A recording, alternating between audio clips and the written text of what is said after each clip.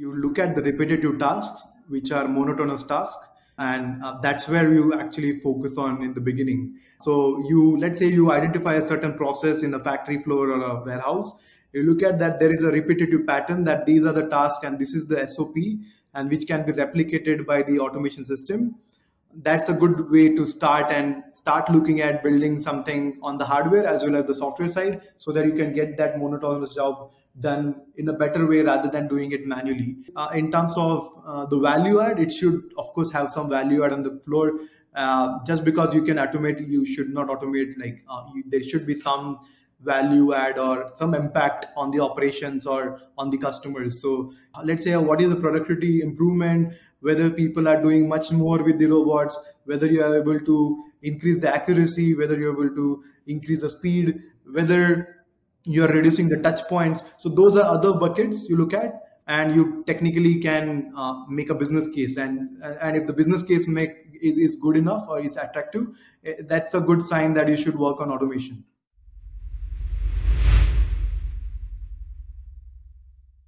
Hello and welcome to the Startup Operator Podcast. I'm Roshan Karyappa. If this is your first time here, we curate insights from India's best founders, operators, and investors. Learn all of the nuances of building and scaling a startup. On this episode, we have Pramod Ghadge, the co-founder and CEO of Unbox Robotics, speaking about what it takes to build and scale a hardware startup. We discuss how customer acquisition works, what drives their product roadmap, how software standards have evolved, how they plan to grow and expand over the next 18 months, and other nuances of the logistics and supply chains space that Unbox operates in. Before we dive in, if you like our content, don't forget to rate and review us on your favorite podcast platforms. It helps more people discover us. And also, a shout out to our sponsors. This episode is brought to you by Park Avenue. More about them later in the podcast. Without further ado, here is Pramod, co-founder and CEO of Unbox Robotics. Listen in. Hey Pramod, welcome to the Startup Operator Podcast. Thank you so much for making the time. Thank you, Roshan. It's a pleasure to be on the podcast. Looking forward. Awesome. I know that we've gone back and forth. I was really keen on this conversation because we don't have a lot of hardware startups, and certainly we don't have a lot working in robotics and those kind of things, right? So really keen to understand how your space is and how you're executing. Let's start with that actually. We don't have a lot of hardware startups. What are some of the nuances of building a hardware startup? Because I understand, it's not as simple as, the whole fail fast methodology that, we follow in software or consumer tech as such. So what are some of those nuances? Yeah, so generally the advice is given to the founders that you build an MVP and then you try to fail fast and you iterate to the next version. Some principles do apply here as well in the hardware startup space. However, there are, let's say, a few details or nuances people in the hardware category need to understand, like especially when you are trying to sell to the enterprise customers who are actually looking at uptime and all the highest level of reliability metrics within their factories or warehouses. So even your MVP should not really hamper their operations. So what can be advised is you select the key features to start with. You build an MVP, maybe a working prototype which can do its job in a limited functionality or with a limited set of features. You don't go overboard with the feature list of different features on your robot, or let's say whatever hardware device you have. You take the initial feedback from the customer, from a POC, kind of a proof of concept or a demo trial, and you start iterating based on that feedback. So it's always better to do these MVP testing inside the customer facilities or working very closely with the customer, so that you get the feedback early on rather than building the product in silos and you come up with a product with a list of features and then you fail. Because it takes time to iterate from one merger to other, it's better to keep your customers very close to you, invite them for the demos, deploy your system. Maybe initially you may need to do it free of charge when you do it like a very small trial or demo. But the customer feedback is super important, because the cost of rework and the iterations are very high compared to what we have in the MVPs of software world. So that's definitely an advice which I have based on whatever I have experienced with Unbox. Yeah, that's quite different from what I thought, which is that, anything in deep tech or R&D as such, we kind of imagine people toiling away at labs or, on the floor, very, very siloed from customers or business as such, but what you're saying is, you have to build with the customer, because the cost of iteration, as you mentioned, is pretty high, right? How do you develop this mindset? How do you develop this thinking? Is it something that you've always had, or something that you had to learn through failure and so on? So in our case, what we did was we were part of a program called Entrepreneur First. It's a VC fund which has these different cohorts running across different geographies in global context. So they had launched their cohort in India as well, and I and my co-founder, were part of that cohort. And in that program, we started with the concept and we started validating that concept rather than directly building a prototype. So we ended up talking to a lot of customers, potential customers globally, like logistics, e-commerce player, retail player. Those are the kind of industries we typically target today. So we validated the concept that, okay, we will end up building this product in the coming months. Will you be interested to take a paid trial or a paid, let's say, installation? So it's kind of for getting a sense of from the market before you actually start putting a lot of effort on the product. Because in our case, our product was a multi-robot system. So even our prototype system is like 5-10 robots coming together and working, right? So it's kind of an expensive affair to even at the beginning. So we had to do that validation beforehand, and then we started getting the interest from customers. We started giving updates that, okay, hey, this is our first prototype, this is how it works, this is the next roadmap, this is what we will do in the next coming few months. Then people started looking at the videos, started coming to our facilities, looking at it closely, giving their feedback. And it's not a feedback only from the product perspective or only from one department. We used to get feedback from different perspectives. So let's say we deploy our robots on the operations floor.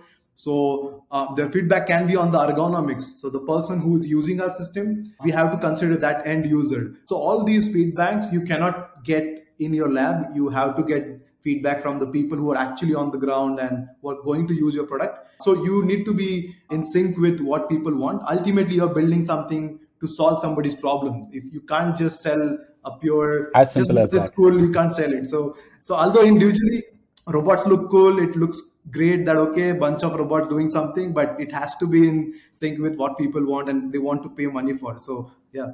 Yeah, no, that's a great point. I mean, oftentimes I think we're blinded by the coolness of the tech as such. I think it's very important to understand that the tech is a means to an end, and you really have to solve for the customer, right? And in that sense, I mean, the voice of the customer must be heard.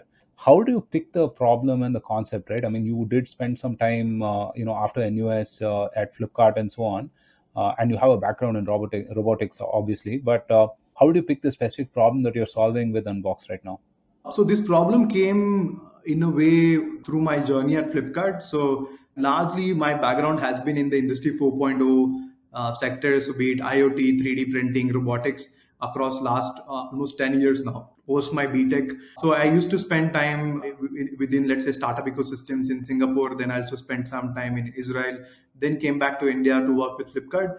At Flipkart, my job was to deploy automation for them. So I was on the other side of the table looking at different technologies, warehouse automation solutions, robotic systems, and to deploy them in sync with, again, the same thing, in sync with the exact end user who is working on the operations field or operations floor, be it to improve the efficiency, reliability. So we looked at I used to deploy these systems, and I ended up observing some of the gaps within the existing systems, which are typically doing the sortation of packages or distribution of packages, because of my first hand experience, like while actually going there on ground and deploying these systems with my team. So that was the focus, or let's say that was the exposure for me, that, okay, these are the gaps, and this is a gap globally. It's not just a gap in the Indian ecosystem, but these kind of products are kind of available globally, and this is a problem which is a global problem. So I just had to validate that, okay, whether this is intense or whether this is a problem, great enough problem in terms of the scale of the problem. Then I started talking to customers across geographies before we actually deep dive and spend our own time building this product. So Flipkart was the platform for me to, because they gave me the exposure to this industry.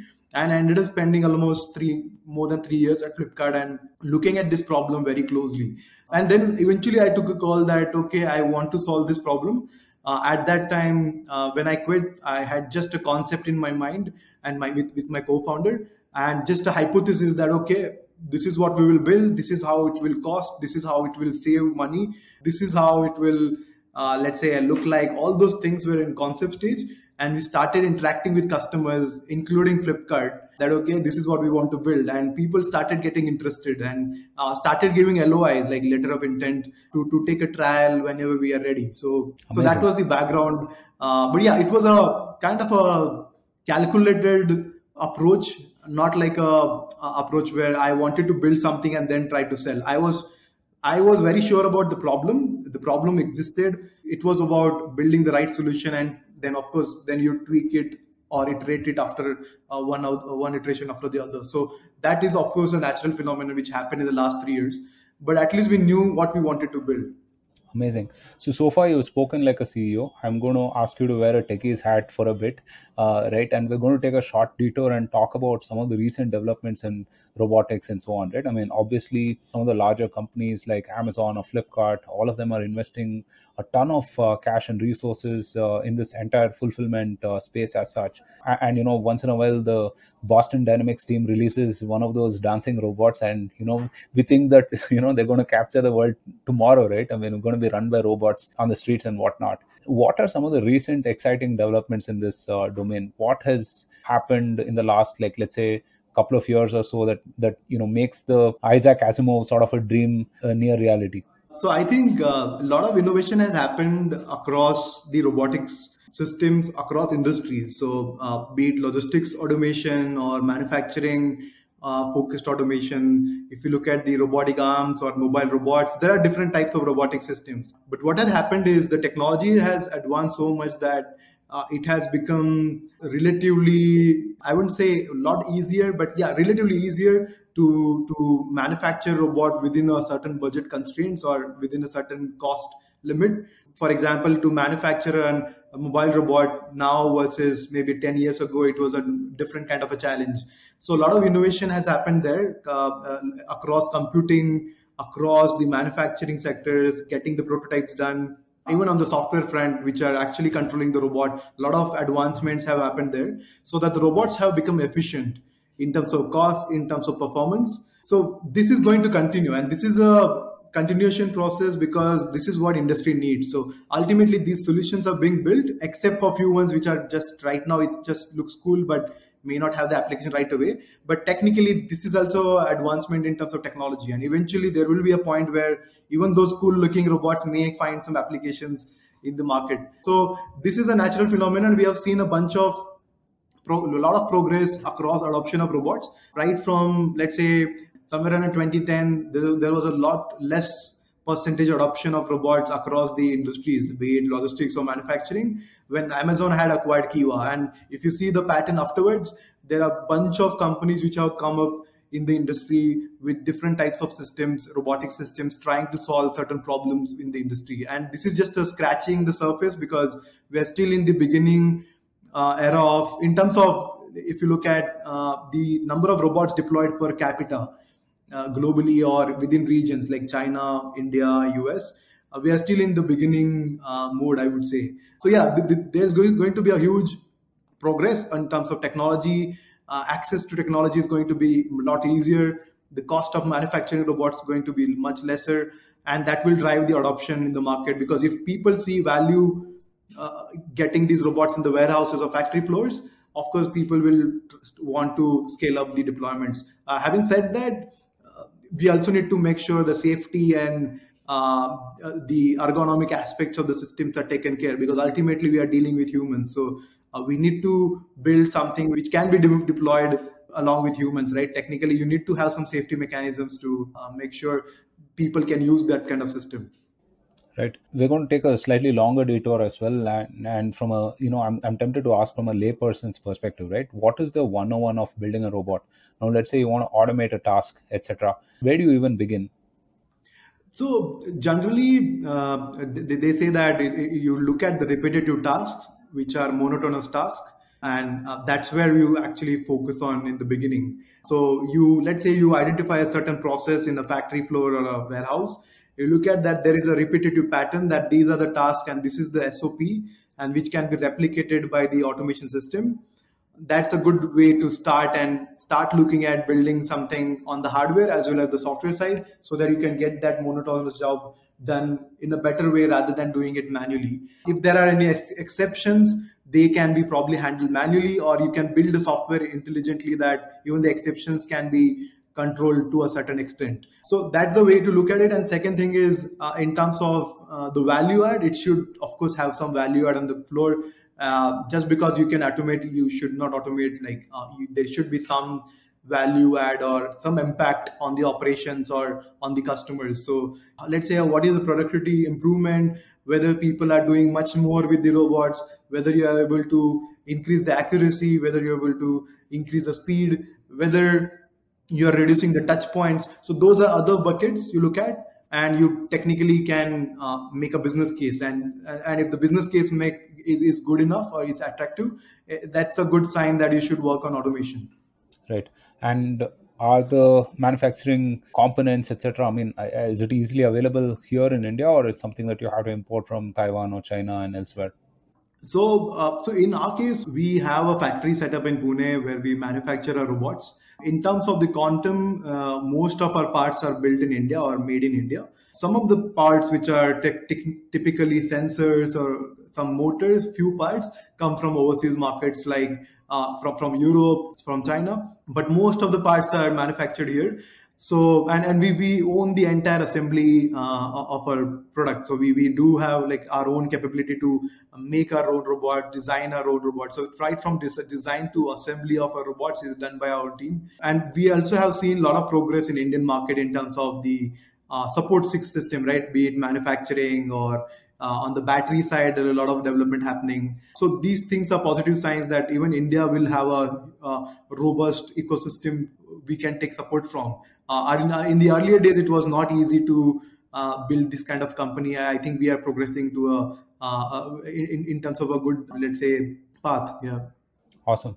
And you've decided to apply all of this in the fulfillment space, right? And it seems fairly obvious when you say automating repetitive tasks and wherever efficiency is of a higher importance, right? I mean, I was just reading that Amazon has gone from 1 in 1,000 errors for a packer to saying that 1 in 2,000 boxes, right? I mean, which is crazy, and there's a certain limit that humans will obviously hit. And so any kind of meaningful drive forward will have to be through automation, right? And which is why, I mean, they've kind of invested in not just the Kiva Robotics, but also I think they've invested in these autonomous cars and whatnot to enable that. When you look at this fulfillment space, what are some challenges of solving in this space particularly? Like, as in, I mean, are all fulfillment centers somewhat similar?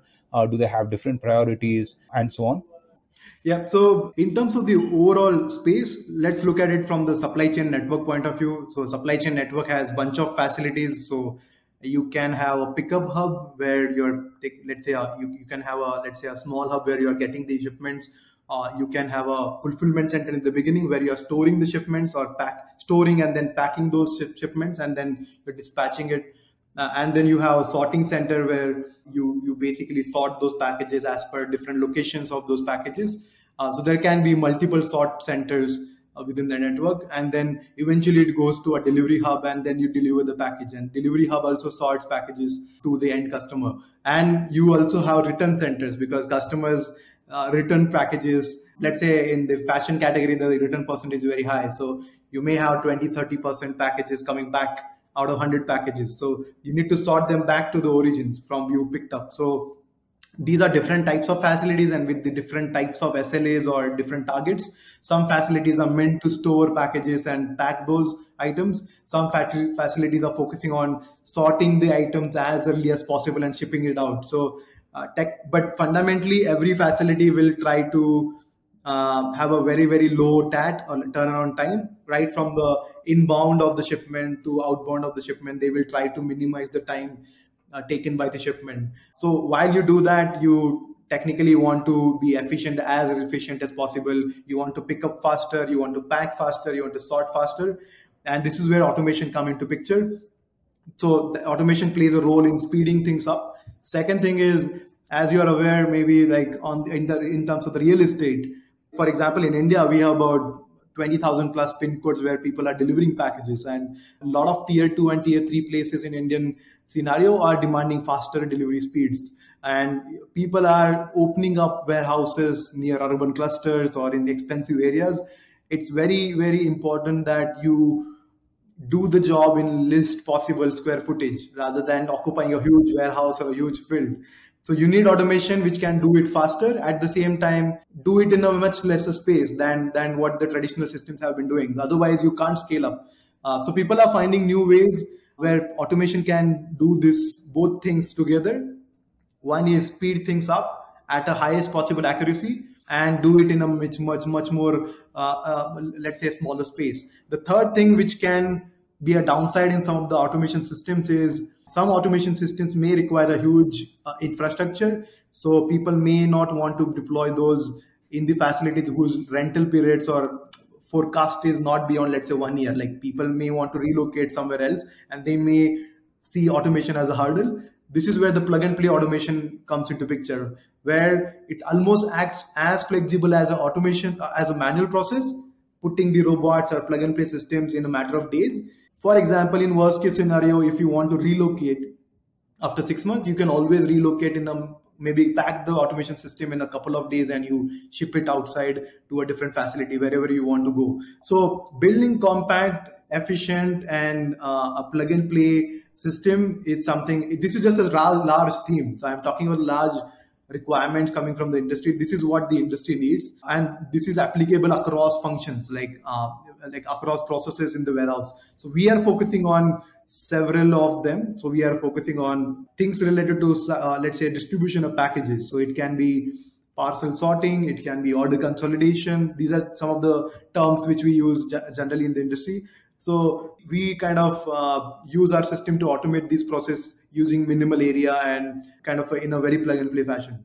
This episode of the Startup Operator podcast is brought to you by Park Avenue. Now that we're all back at the office meeting colleagues and clients, it's time to ditch those PJs and look sharp with Park Avenue's range of 100% cotton, wrinkle-free shirts. They're super easy to maintain and keep you looking fresh through the day. So my fellow startup operators, visit the Park Avenue store on myraymond.com and check out the new wrinkle-free shirt collection. Right. I'm curious, how long does it take to deploy, from understanding what is required to actually deploying those robots, and then maybe, if they have to change things up and move to a different facility, etc., how easy or difficult is that? So if I look at our example, so generally the deployment time is in 1 to 2 weeks time frame. So right from the, let's say you enter the facility and you go live, in terms of installation, it takes several days or maybe a couple of weeks. In some cases, we have done deployments in a single day, like almost a single day in one of the hubs we had deployed our robots in. Of course, it depends on the scale, but generally we target less than 2 weeks of deployment because our systems are quite plug and play. So you technically consider this more of a IKEA kind of approach. It's all modular things. We try to design our systems in a modular fashion so that the end installation is very quick for the customer. So the goal is always about lowering down the installation time so that the operations team on ground can go live quicker, or if they have existing operations going in and automation deployment disturbs them, it should be a minimal disturbance to them. If the automation system is getting deployed in a brownfield project where the actual operation is still in place, having a 6 months kind of a deployment time is going to hamper or disturb the flow of the operations process. So it's always good to have quick time to deploy. So that's the kind of time frame we target with our systems. Right. And these systems also have to plug into some existing infrastructure, right? And I don't just mean physical, but also like software infrastructure as well. And one thing that, I've noticed with the whole industry 4.0 or IoT as well, the fact that the software standards haven't really evolved as much is a challenge, right? I mean, compared to like, let's say, software development as such. Normal software development as such, right? On the enterprise or consumer side of things, let's say SaaS or whatever. How do you deal with that? I mean, because every time you deploy your system, I mean, you might be having to integrate with different types of software, different type of stack and so on, right? Yeah. So there are two types of let's say integration options. Two ways integration can happen. One is certain companies might be using off-the-shelf standard WMS or standard ERP systems, for example, we can build pre-integrated modules or pre-integrated wrappers so that it becomes plug and play. So integration efforts are much lesser if you are integrating it with the standard industry solutions like in WMS or warehouse management system or the ERP kind of systems. In some cases, you may have to deploy it with the in-house built WMS for a particular customer. In that case, depending on how, let's say, how the overall structure of the software is, you may have to put in some additional efforts or maybe lesser effort depending on the customer to customer. In some cases, you may need to do some kind of hand holding, and maybe you need to spend maybe one more week than what you expected in those cases. But that's what the industry is at today. Because the space is not yet standard in terms of the usage of WMSs or ERP systems. But it's not a very, let's say, big challenge we have come across so far. Of course, with the whatever limited experience we have in the last 1 year of deployment, but this is something can be a solvable problem. Yeah. Right. Yeah. And I think, I mean, it might take time, but obviously, I mean, it's tending towards that, right? I mean, it's tending towards standardization. It's tending towards that. It's not, so at least the industry is going to a automation ready phase. So people are becoming automation ready as the more digitalization of warehouses and the overall supply chain is becoming, the more easy to kind of have communication between two systems, the more easy to deploy the automation, right? So that part is getting solved gradually. So yeah. And what are some of the common use cases that you're serving within this whole fulfillment space itself? And how is your customer acquisition sort of working at this point? Yeah. So in terms of the use cases, we typically have several of them. So one use case can be, let's say you are sorting items as per the different zip codes, pin codes, or let's say different delivery regions. Let's say you run an e-commerce company and you have a sorting center and you want to sort, let's say, 30,000 packages a day in a couple of shifts, maybe 16 hours. So roughly you're looking at sorting 2,000 parcels per hour, and you are serving, let's say, 200 pin codes or 200 points, delivery points. So you may want to set up a sortation process to sort these many packages into those many destinations. So each destination you may have a bag or a container where you want to sort those packages. So this is one process which we automate, one type of process which we automate. So where you are looking at the customer data, as in parcel data, where that package belongs to, and you put that package in the right location. So if the parcel is going to a hub in Pune, I'll put that parcel in the bag which belongs to Pune hub using that robot. And the integration helps us identify or let's say capture the data when we scan that barcode on the parcel. So this is one type of process which typically happens in the sortation center, and as well as in the delivery hubs, where in delivery hubs also people do sortation as per the last mile routes people take. Let's say a delivery guy is taking a route in a particular sector. I may want to create a bag for his route. So I might have, let's say, 10 delivery people from one delivery hub, and I might want to create 10 bags for them. So I need to sort as per those routes.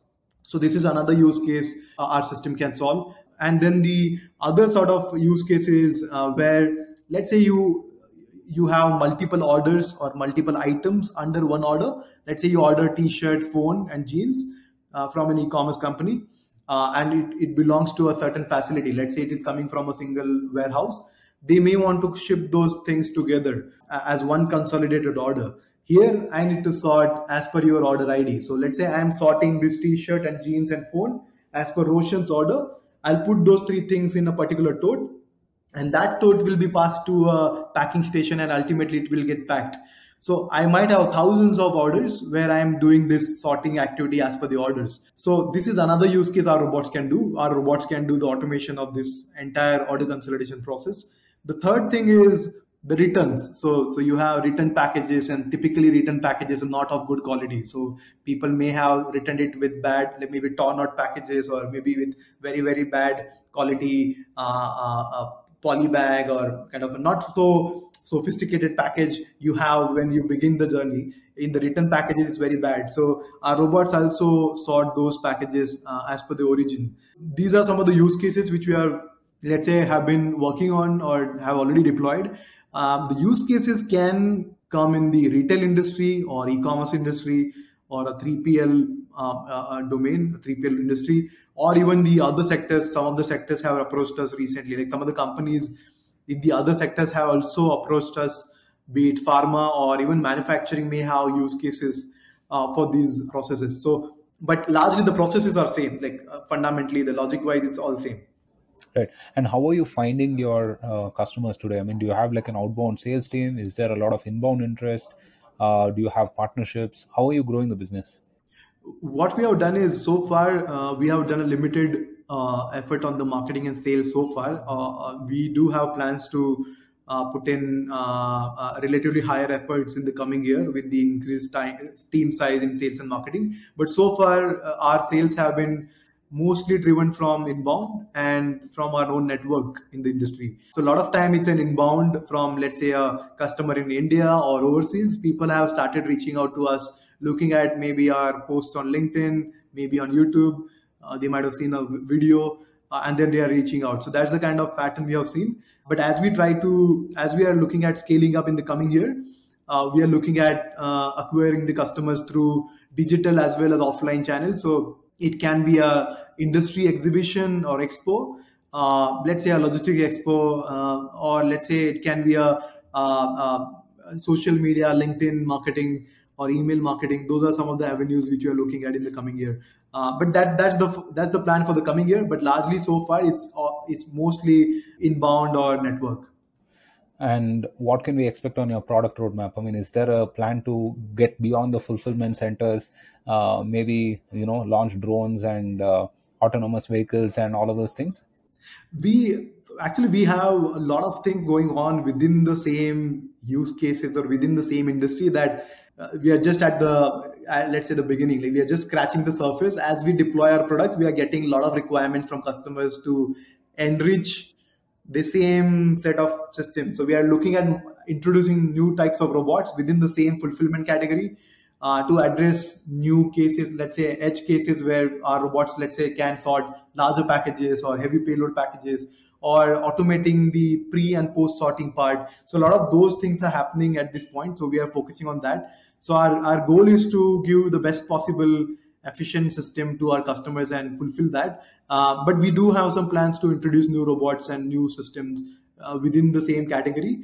We may want to explore the areas in the manufacturing and the other industries beyond fulfillment in the coming years. But today we are kind of getting a lot of, let's say, bandwidth allocated to the existing set of areas of focus. So mostly fulfillment related work. Yeah. No, I mean, if you talk to your customers, they will give you a product roadmap for the next 5 years, right? Yeah. Yeah, yeah. Yeah. Yeah. So in the next 18 months, right? I mean, do you have active plans to sort of internationalize as well? Because, I mentioned drones. Some of the drone providers that I've spoken to have done really well internationally as well. So we've gone from importing drones to actually exporting drones on that front. And I think something similar can happen in this as well, right? In the whole fulfillment space and robotics and so on. So yeah, anything on that front? So globally, this problem is a global problem. Whatever we are solving is a global problem. It's not just limited to our country. So we are also looking at the global markets, Western market as well as Southeast Asian market. We are planning to deploy something in the coming year in the European region. We also have one expo, like logistic expo, coming up in Chicago in the US in March, where we will be displaying our robots there. And we're already talking to some of the retail logistics companies in the US who have shown interest in what we're building. So we have good traction coming from Europe and US at this point. The idea will be to start doing deployments and start establishing the presence in those markets in the coming year. Because the problem there is, let's say, labor constraint, labor shortage, and they have a huge need to do automation. So we see a lot of synergy in what we are building and what they want. Yeah, no, for sure. I mean, I think, as you mentioned, labor shortage, right, is a key thing, especially some of the European countries and whatnot. We've learned a great deal about your space and your business over the last 30 minutes or so.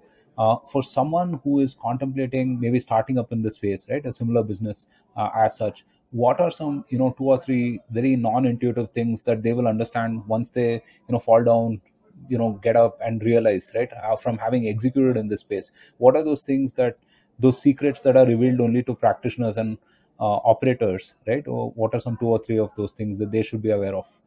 I think it's better to have the on ground knowledge before you start building the product, because in your mind you might be thinking XYZ product, but in reality, especially if you are building a hardware product, the reality might be very very different. Like on ground, you need to be aware of what you're building, to for whom you're building. So have a very very good market research done. And estimate the timeline of your product development. May not be an accurate estimate, but have some reasonable time given to your product development. So yeah, this is something which I think should be taken into account when you're building a hardware startup. You need to be patient. You can't have maybe revenues from the version one of a robot. You need to have a lot of iterations. It might take years to get to a commercialization. So be ready when you want to start something on the hardware front. The initial years might require a lot of patience, but if you play it well, then of course it can give you rewards. On that note, has fundraising become any simpler for your kind of startups? I mean, uh, because what do you show as traction, right? And what do you show in terms of reach and engagement and those kind of things, right? The conventional, like conventional software businesses, for example, you can't show any of those things. So they're betting on potential, right? Potential to execute. So how does the whole fundraising process work for you? Generally, we have been fortunate to have good investors on cap table, people who understood the complexities and why we are taking whatever time we have taken to commercialize. I think so. So it's the milestones are typically in terms of initially the milestones are largely from the product and tech perspective. Like you had a version one, then you had some feedback from customers. You are progressing in terms of product journey, but towards the maturity of your product development cycle, you need to show some kind of a indication or signals from the commercial point of view. You need to have some paid pilots, you need to have some contracts, you need to have some orders in place. As I mentioned, you can't build the product in silos and just have advancement in product and you don't have any customers. So we had LOIs or customer interested in our product or concept from day one. So before even we started the company, I would say, like before even we had a product in even a prototype. So we had customers interested in what my concept or our concept was. So it's better to have those milestones defined and align your investors with it and show those tractions. And ultimately people are looking at minimizing the risk. So you minimize the technology risk, you show the proof that okay, this you can build, you can deploy this on ground, and then the next step is to commercialize it. And to show the commercialization, you start engaging with customers much earlier rather than going directly with the final version or maybe a kind of a mature version, because people may have a lot of changes done and you'll end up spending all over like time all over again to meet those requirements. Yeah. So basically build with your customers and align your stakeholders to your vision, right? I mean, because these folks are going to be part of the journey for a long time with you. Yeah.